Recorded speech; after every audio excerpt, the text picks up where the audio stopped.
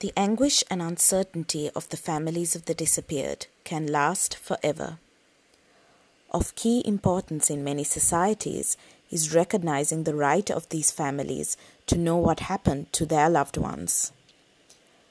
Those were the words of founding member and president of the Argentine Forensic Anthropology team, Dr. Luis Fondebrider, speaking on March 9, 2019 at the BMICH in Colombo. Dr. Fondebrider spoke of respecting humanity in the scientific search for truth in a wide-ranging lecture marking 1 year of operation of the Office on Missing Persons in Sri Lanka. Dr. Fondebrider's words had particular resonance given the recent release of the results of a carbon dating report of 6 bone samples recovered from a mass grave site unearthed in Mannar. The remains of over 300 people were found at the site, including children. There has been much speculation, conjecture, and sensationalization around the discovery.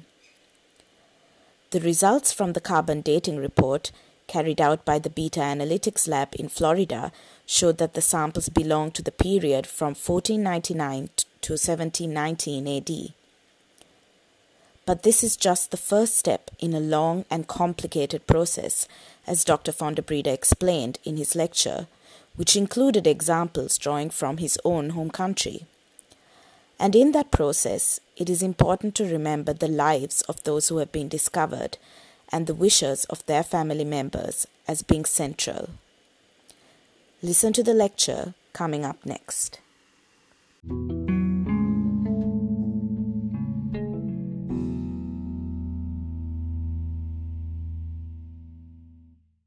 Good afternoon, everyone. It's a pleasure to be here today. I want to start with paying tribute to women. Yesterday was International Women's Day around the world. If I'm here today, it's because women in my country 40 years ago led the struggle for truth and justice for our disappeared. And it's the same around the world. Women always take the lead. So they show the pattern to us. So for us, the Women's Day is every day, not only one day. Also, I want to thank the Office of the Missing Persons. It's 1 year is a reason to celebrate, to reflect what has been good, bad, what improved, and the way forward. The world congratulates Sri Lanka government for the creation of this important office, but of course generates a lot of expectations and hopes, especially in the families of the victims, but I would say the whole Sri Lankan society. So really we were looking and for the path forward for the commission, and I hope soon could be start giving answers to the families. So violence is present in our daily life in many ways. But some type of violence is especially critical.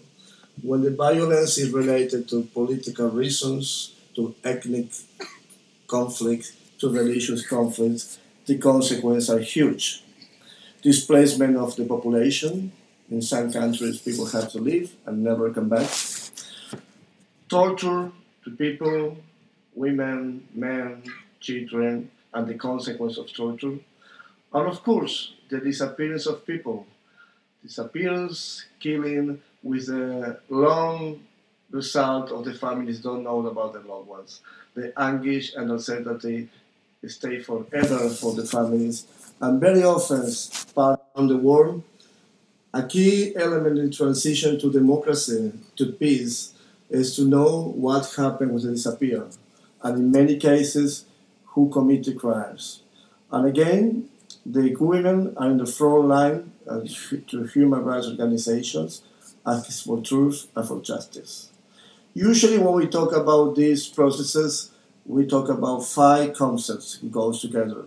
Truth, justice, reparation, memory, and reconciliation. This is universal. No any country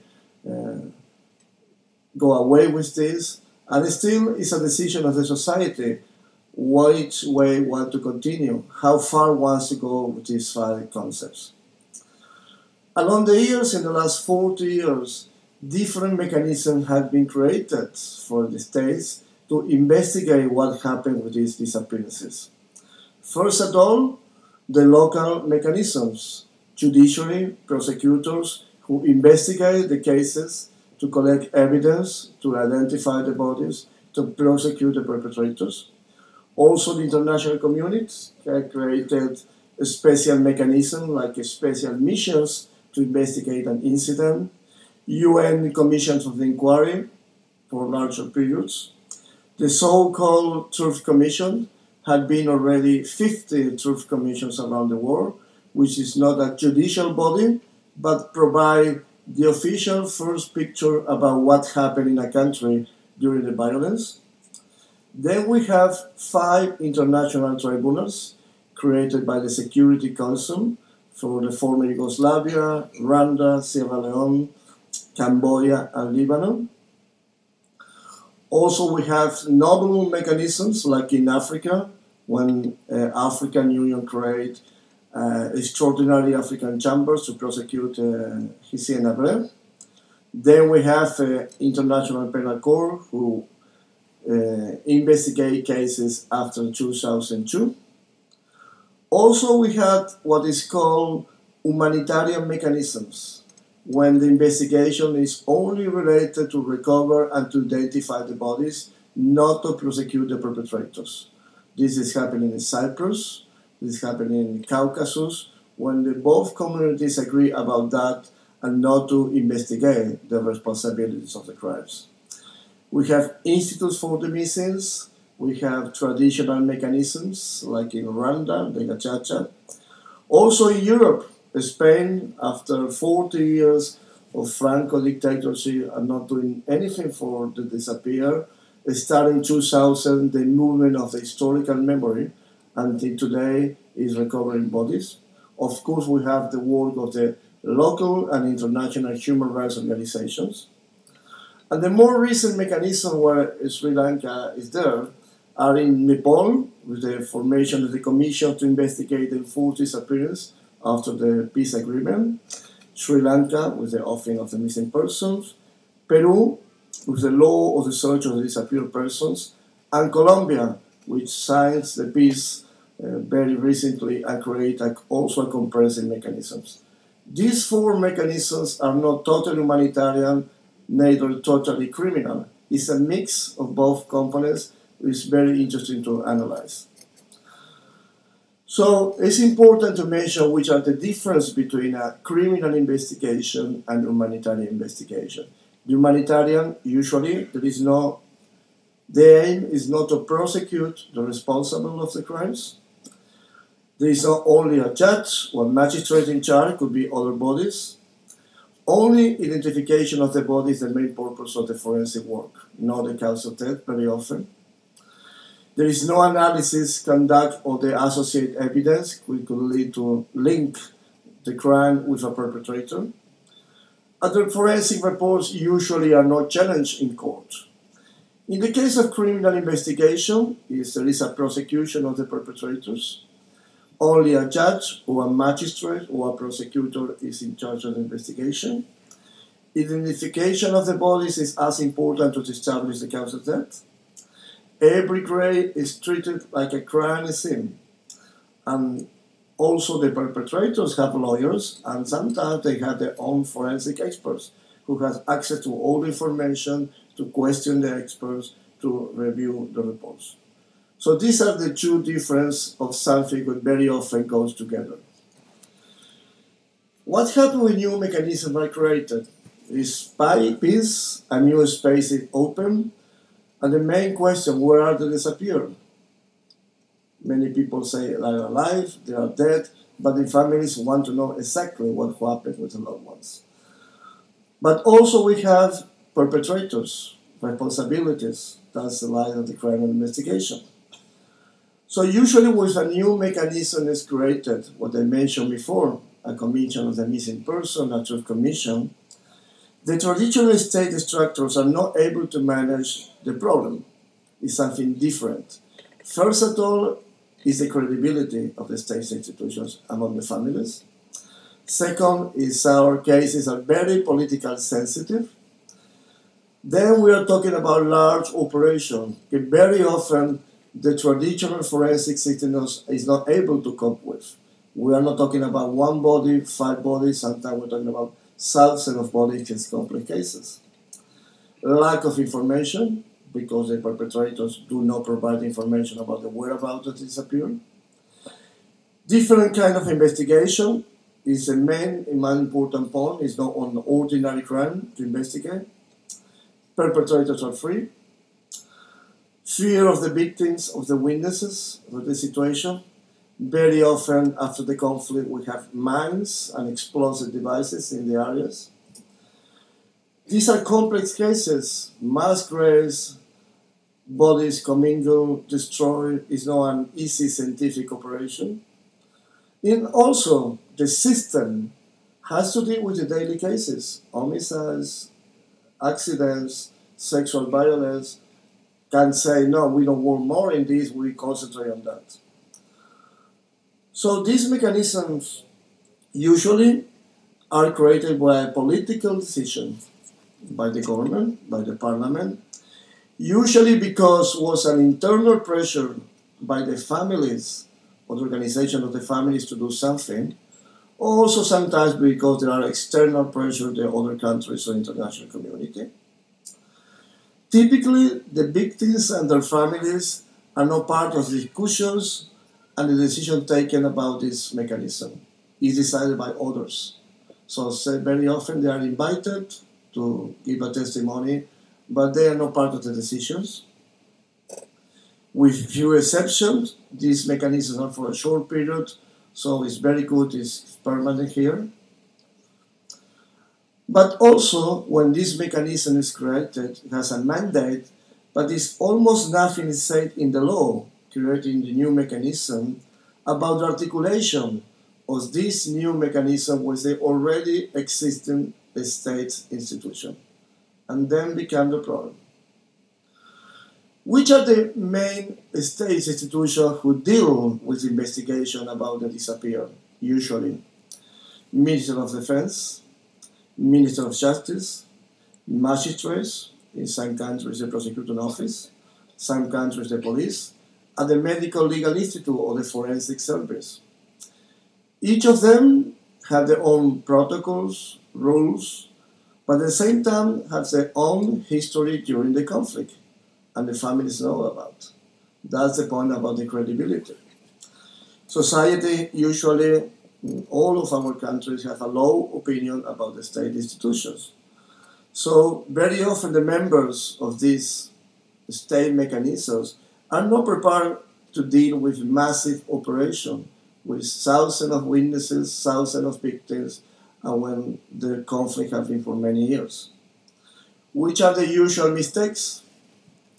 For the magistrates to assume to investigate a case of a political disappearance is the same as to investigate an ordinary crime.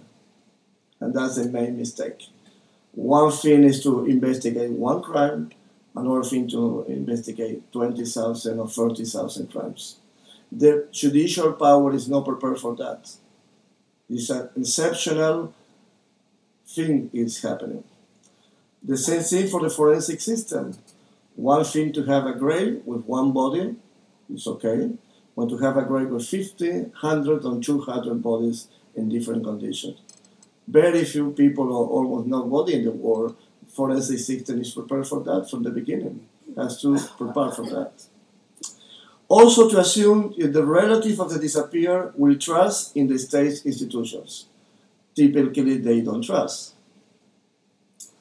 The forensic system usually is not prepared to receive large number of bodies, especially in complex cases.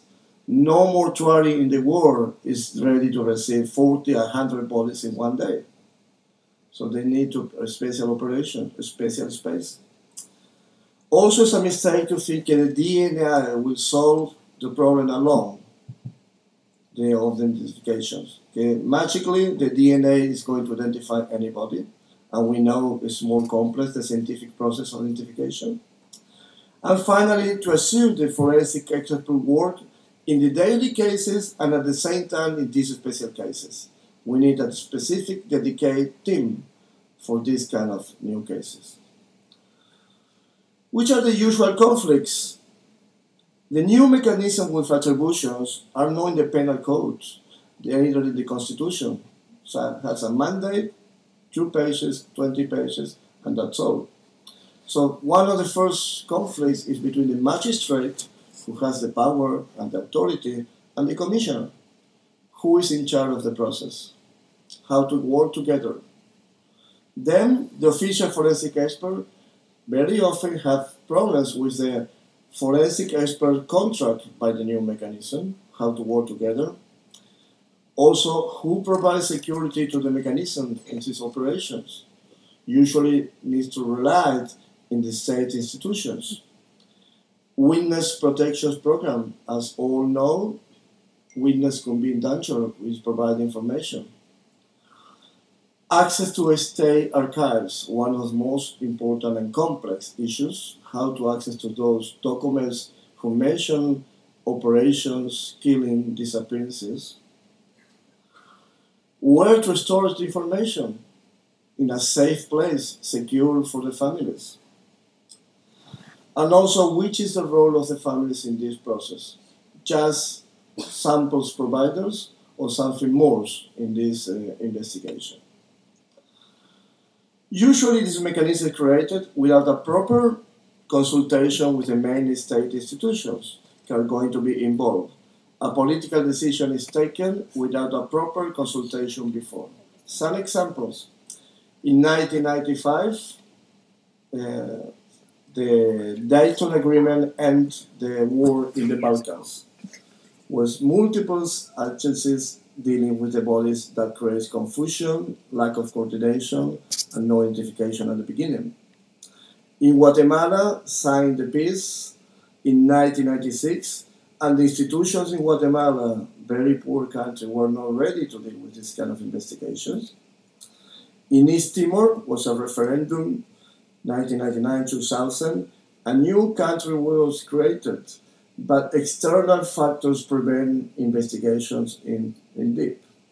And finally, in Colombia, in 2005, a law was passed who demobilized the paramilitaries who killed thousands of people, and they start providing information about the whereabouts that disappeared. Was too much information to process by the state. So we need to start working and coordinating new mechanisms with the possibilities and the conditions of the context. Some key processes or large-scale operations around the world. There are not many. In South America, Argentina, Chile, Central America, Guatemala, more than 8,000 bodies recorded in the last 30 years. In the Balkans, since 1996, 10,000 bodies recorded. Spain, as I mentioned before, 7,500,000 bodies recovered. US, after 9/11, 3,000 victims, bodies fragmented, was also a key moment in investigations. Colombia, I already mentioned, 7,100 bodies mentioned. Iraq, since 2003, thousands of bodies recovered by the authorities from different periods of violence. And Cyprus, who have recovered 1,200 bodies. All these countries had to create special mechanisms to deal with these processes. The state institutions alone were not enough. They had to combine the new mechanism with the old ones and to update to the situation. This is one of the lessons to learn from 40 years of experience around the world. At the same time, these mechanisms ask science for support for all these things, to investigate torture, recover bodies, identifications, cause of death, to see patterns. So science played a key role when we start to investigate the whereabouts of the missing, whereabouts of the disappeared. But we have some common assumptions and misconceptions could affect the process. First, that all the people think the forensic system is prepared for this kind of cases. We saw something different. Second, to think that to open a grave and to identify the bodies is easy. The identification of the bodies which are not fresh, decomposed, is the most complex part of the forensic investigation. To identify the body is just a question of taking a sample for DNA. We today know has to be a multidisciplinary approach. Not a single discipline can provide answers to everything. Not to pay attention to the cultural and religious aspects. In all of our cultures, we have a special treatment of dead bodies, special rituals. So we have to consider also when we have a legal investigation. Not to keep relatives of the victims informed is one of the things is most annoying for the relatives. They want to know. They have the right to know what's going on with their case. And finally, to think the politicians, magistrates, lawyers, police, forensic people understand the complexity of the problem if we love each other and we work in coordination. The reality, it is not. It's not like CSI, like in Bones. The reality is quite different. And that also is a problem for the investigator. So what is proposed around the world is an integrated model of investigation. First of all, to know what happened to disappear, who, where, when, how, by whom. Then the collection of what is called ante-mortem information, to identify a body is to compare how was the person when alive with the body, and it's different kind of information, not only DNA. Then to the recovery of bodies in any kind of, say, grave site. And finally, the analysis, when the body is going to be identified and to establish the cause of death. All this information has to be reconciled to present a report, what is called a forensic integrated report to the magistrate to give a sentence. Also have been crucial the role of the NGOs around the world, usually composed by relatives of the victims, human rights activists, lawyers of the victim, volunteers. Typically, they have a bad relation with the state, but at the same time, it's the people with the most direct link with the families. It's the people who to create a bridge of confidence with the families, also fill the gap between investigators and the community, very often provide logistics and infrastructure in the field, but also the most important, provide transparency and credibility to the process. Relation with the relatives, for the forensic people, for the magistrates, is something very special also. To provide basic information before, during, and after the forensic investigations. Something families really want to know if there is a grave, when is one to be exhumed. They want to be present. To facilitate access to the sites. To address the concerns, the doubts, the questions and expectations, including the cultural and religious practices. And we see in many parts of the world, if this is not taken in consideration, could be a more suffering for the families, a more re-traumatization of the families. And we know the treatment of dead bodies is different around the world. Rituals are important in every culture. Mourning process, burial of the body. Doesn't matter the country or the religion, all will follow rituals. When there is no body, there is no ritual to follow. And the cosmogony leaves open. The things are out of place. We have to think we are investigating not someone who died, my grandfather who died for illness in bed. These deaths are unexpected. Usually young people who are living, full of dreams. But for the families, there is nobody to see. It's not enough someone tells him, is that forget about. No, families want to know, want to see the body, want to see something. Always they are living in uncertainty about what happened to loved ones. In my country, with people disappeared 40 years ago, still today, when I go to visit a family, they leave the room of the child in the same condition as it was 40 years ago. Why you do this? Maybe come back. Who is going to tell to this mother, no, forget about your child? So that is the anguish the families live every day. Also, we know exhumations sometimes are complex. Autopsies are complex. In some cultures, the autopsies are not authorized. It's not authorized to take samples of bodies because of religion, because of cultural practice. Also, DNA could be complex. As you know, we use typically saliva or blood. In some cultures, to use saliva is dirty. So we need to know which methodology used for DNA.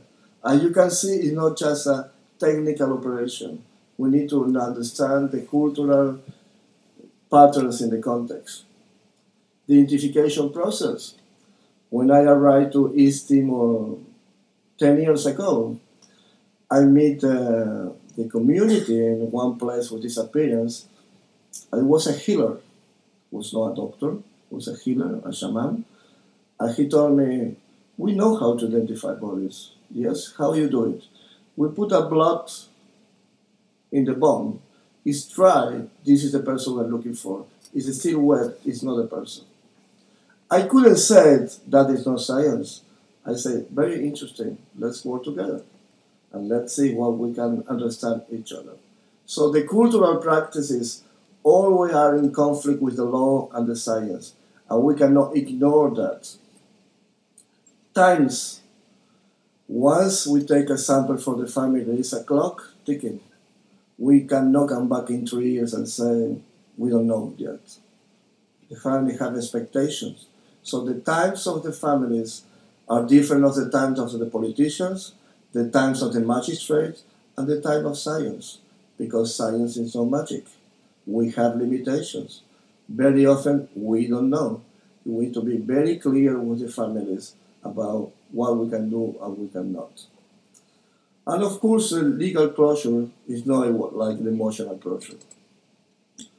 These are the disciplines, typical disciplines in forensics, in criminalistics, used for investigations.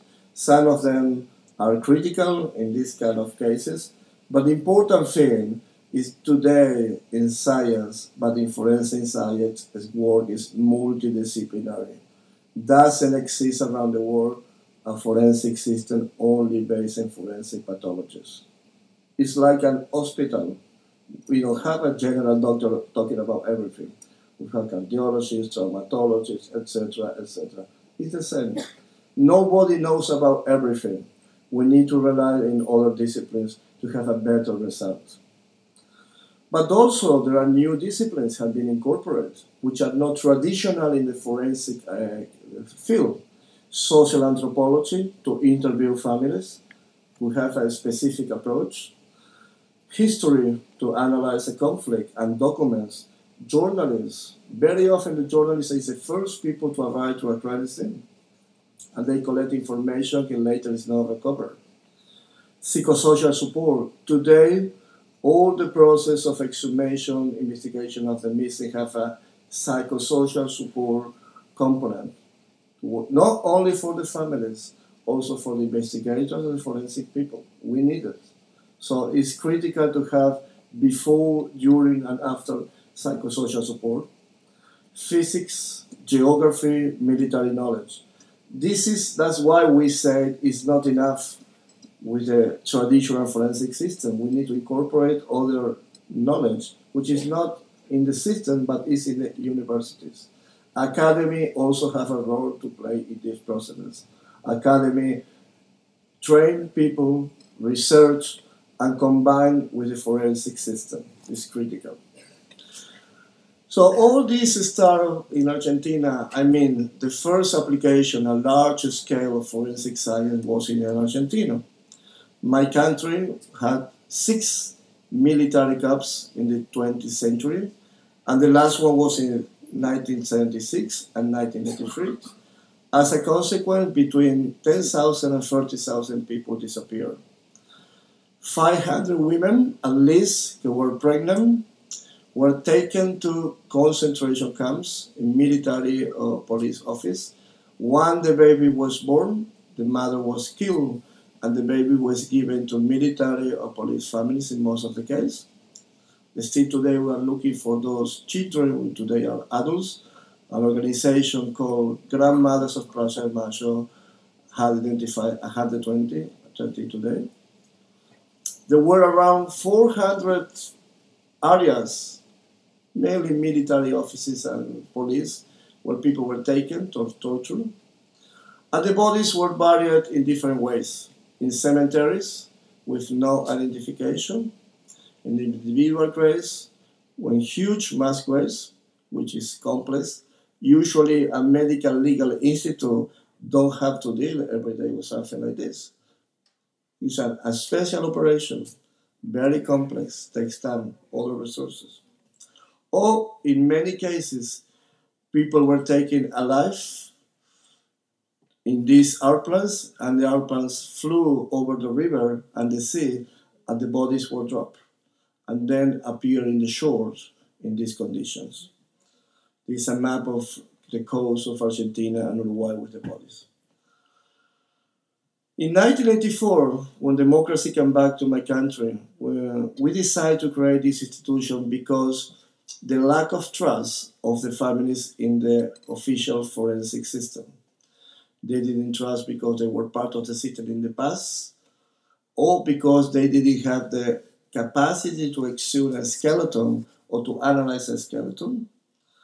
Was a forensic alternative for the families with a multidisciplinary approach, with a special relation with the relatives and the organization. And we understood from the beginning it was very important to investigate cases, but also to train the people in the country. We work in different areas, in different subjects. And since 1986, we received requests from other parts of the world who pass for these processes for investigate cases or to provide training or combination of both. So the work is divided, as I mentioned, in different stages: investigation of the case, recovery of bodies, analysis of them, with two objectives: identifications and prosecutions. So one of the first activities, what is called preliminary investigation, we need to know what we are looking for. The context, history, developments, we need to have a clear relation with the families to collect what is called ante-mortem information. Basically, it relates to the detention or kidnapping of someone until the body is found in a crime scene. What happened in the middle? How these people arrived here. We use written sources and oral sources to understand about the case. Official documents, administrative archives, interview with family members, fellow activists, different kind of perpetrators, to try to reconstruct this sequence. Someone disappeared or is killed and is buried. First at all, from where? From the house, from work, from the street, field, others. Who is a perpetrator?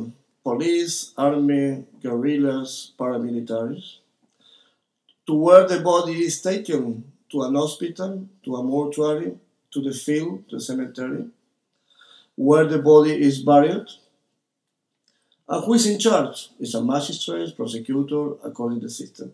So with these documents and testimonies, we have an hypothesis where the bodies could be buried. But also we need to understand the modus operandi, which were the main groups operating in the country, killing and disappearing people. Because sometimes they dispose the bodies in different ways. So we need to understand the modus operandi, how the people were kidnapped, to where were taken. But also very often, the state, the administrative machine of the state, process these bodies. For example, this is in Libya, 2011, after the fall of Gaddafi, where plenty of bodies of shallow graves in the city, Tripoli, and people took the bodies to the mortuary in the hospital, which is the usual place. People were looking for clandestine places, but not. The system processed the bodies as usual. But also we need lists of the disappeared, names to identify people. We need to identify names, and sometimes there are documents. For example, this is in Iraq in 2003 in Basra when U.S. entered and the British to enter a security building found lists with names of people executed by Saddam Hussein. Always there are documents. It's difficult to access, but they are present. Pictures of the missing can be recognized by family members. Documents, as I mentioned before, the bureaucratic machine of the state keeps working. But also we need to understand why the families don't trust in the state. Because they don't like it or because how they have been treated. This statement is from a woman from Mexico. And you know, in Mexico for the last 20 years, women have been disappeared, and we use the term feminicide, and now it's extended around the world.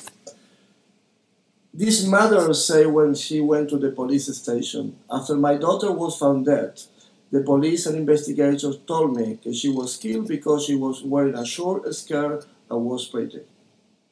So the victim was guilty. That's why was killed. Also a woman in Colombia talking with investigators. I already provided blood samples to 3 different institutions. From the skeleton were taken 5 samples, and after 2 years waiting, I don't know the results. My father is dying without knowing what happened with our son. How do you want the family's trust in the system? So we need to change and to create a new relation with the families and the communities, to renew that trust and to show that what we are doing is not a favor, is our obligation as state officials.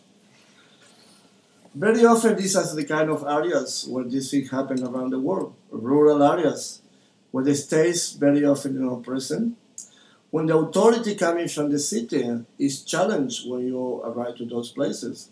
This is in Congo, when we arrived to investigate.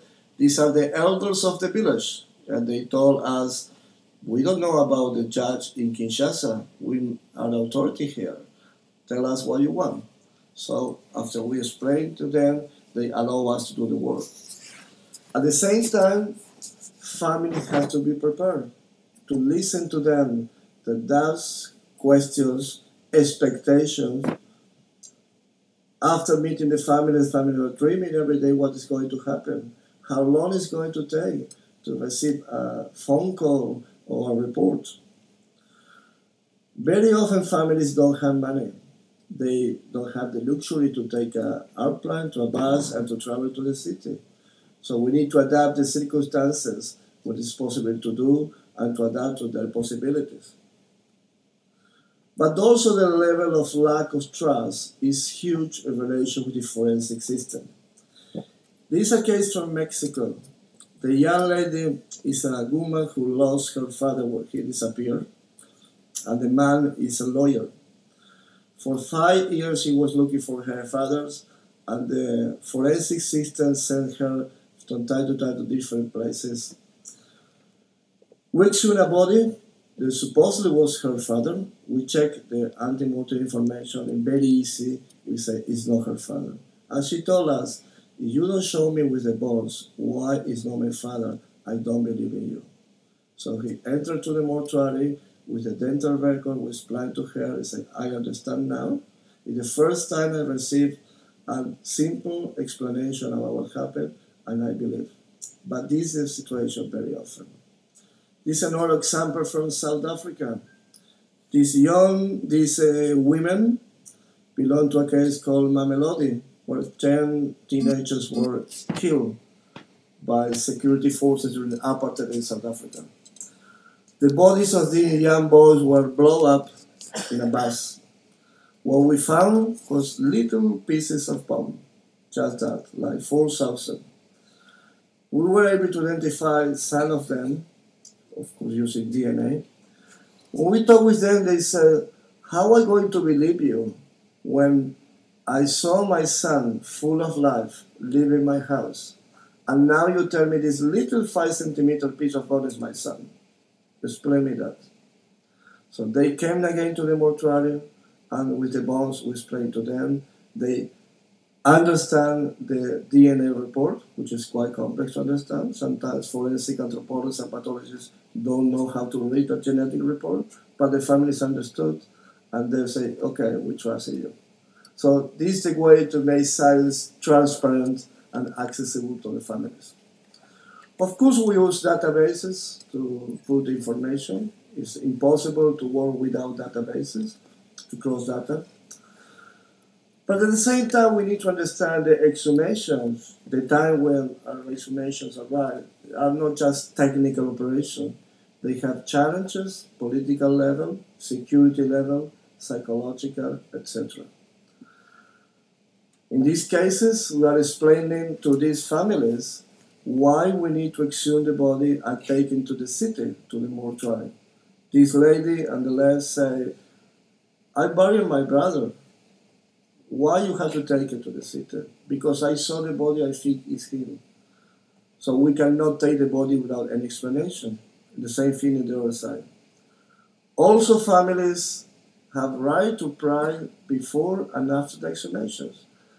It's really, families get very annoyed when this is not done before the exhumation. There is nothing in the penal code about that.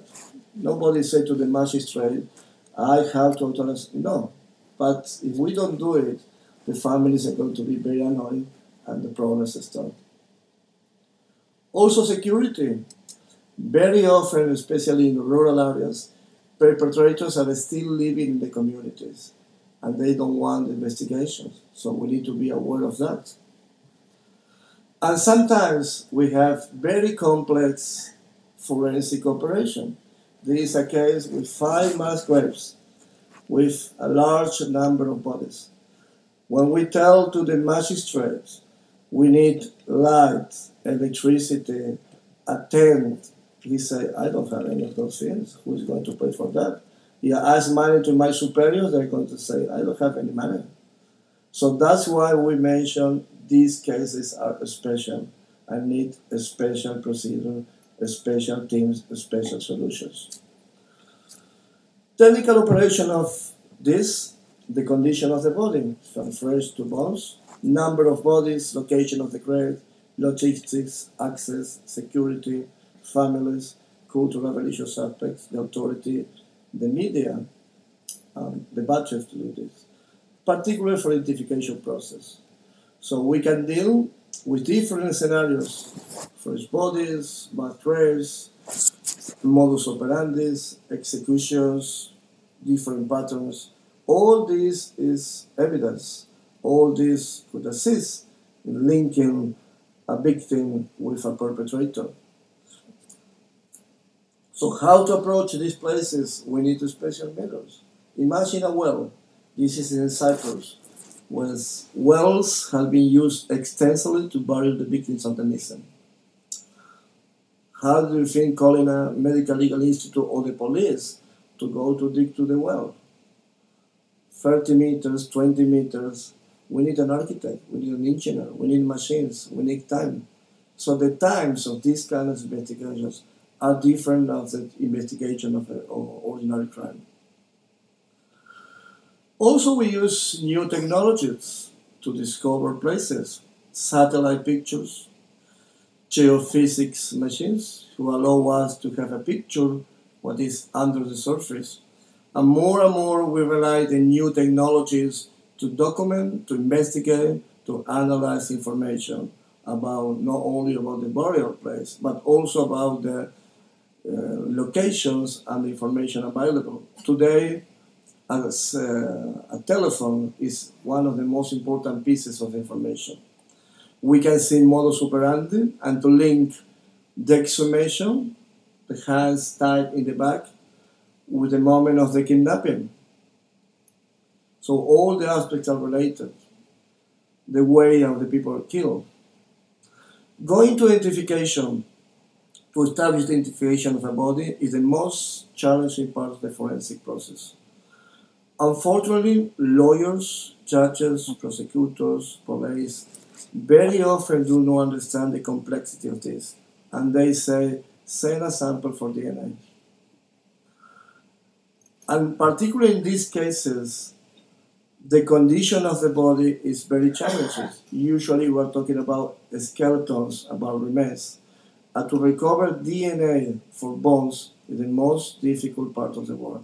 Many labs, DNA labs in the world, still can do it because the remains are contaminated, are degraded. Very few have the capacity to do it in all cases. Has to be multidisciplinary, forensic pathologists, forensic anthropologists, forensic odontologists working together. Never based only in DNA. We need to understand the context of the disappearance. Could be an open case or a closed case. It's an airplane crash. We have a closed case. We have a list of victims and we have bodies. But as a village is attacked, we don't know if it's only the people from the village or from the other village are present. Quality of the interview. The interview to a family to collect ante-mortem data, minimum is 2 to 3 hours. And one interview is not enough.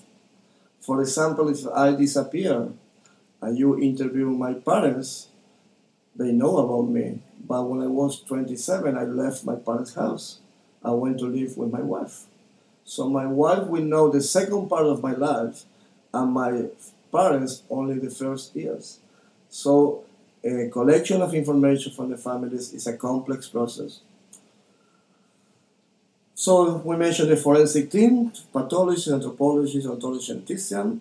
So today in the world, people talk about identification committees, where the scientific identification is decided by this scientific committee, and when they finish, they produce a forensic integrated report which goes to the magistrate, and the magistrate takes the final decision about the identification, the legal identification. The magistrate could say, I am not happy with the scientific results, I want other analysis. But now we talk about identification committees, one discipline decided. And we need special places. This is an anthropological lab in Abkhazia where we are working. And you can see, for those who know the mortuary is not a mortuary, it's not enough. It's nothing as a mortuary with 3 or 4 tables. We need a space to display the bones. The times are different. So also we need to think about infrastructure when we start working in massive case. A little bit about the identification, which is a process, not a moment. Usually identifications around the world of fresh bodies are done visually. We have limitations, family involvement, psychological difficulty, preservation. It's not scientific. Also we use odontology, but also have limitation. Very often around the world, the people affected by these disappearances live in rural areas without access to dentists or to hospitals. There is no records. Also DNA, which is a wonderful tool, really carries a revolution, has limitations.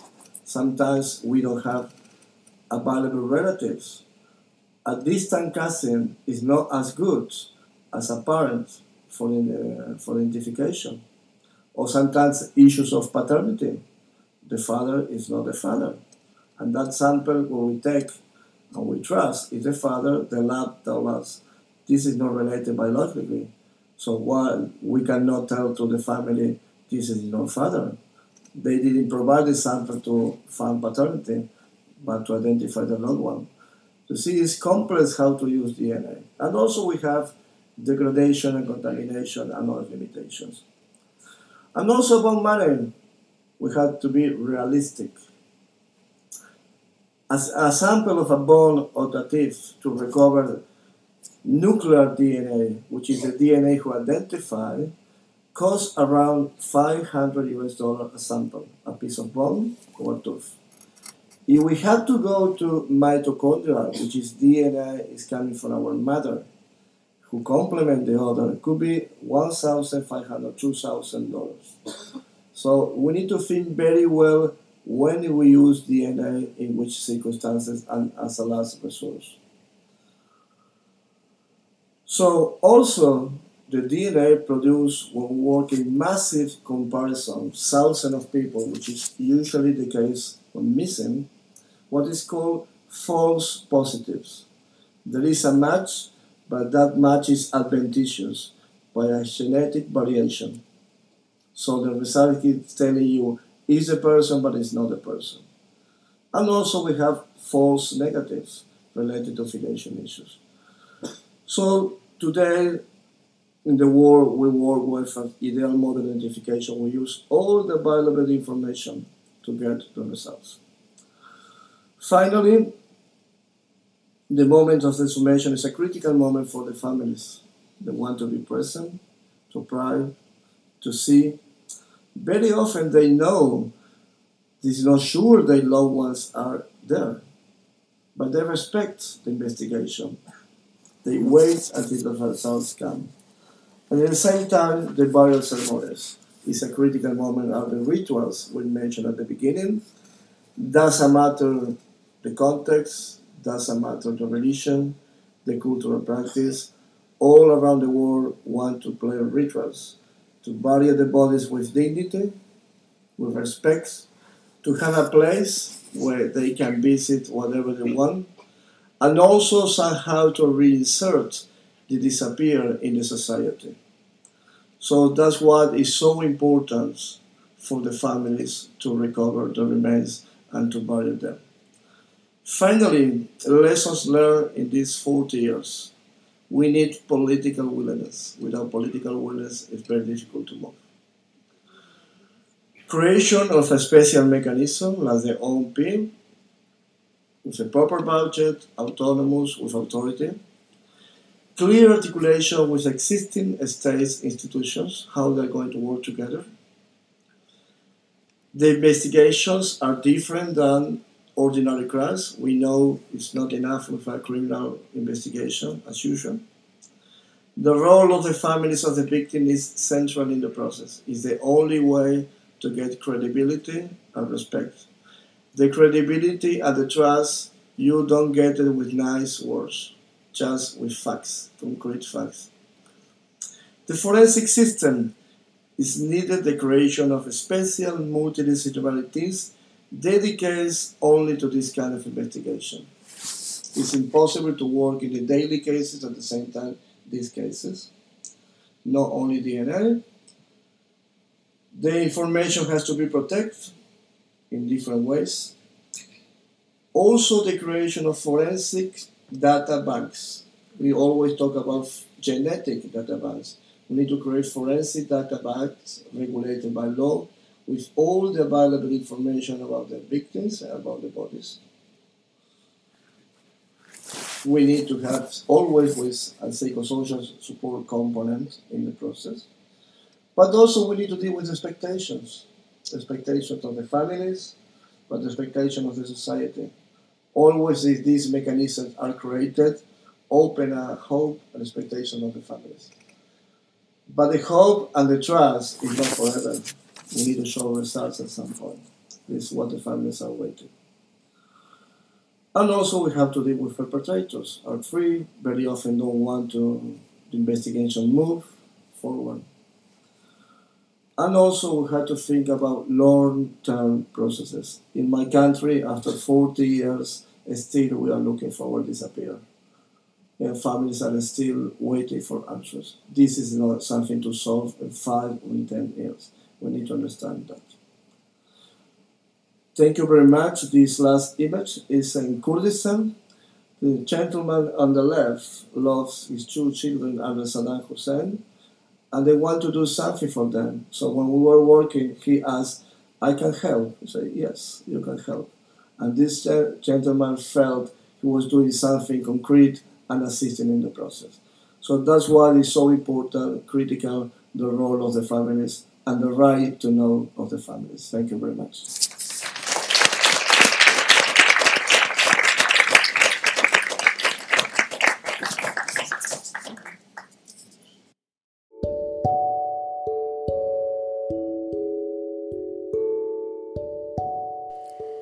Thank you for listening. If you would like to hear more, follow the Ground Views channel on Anchor.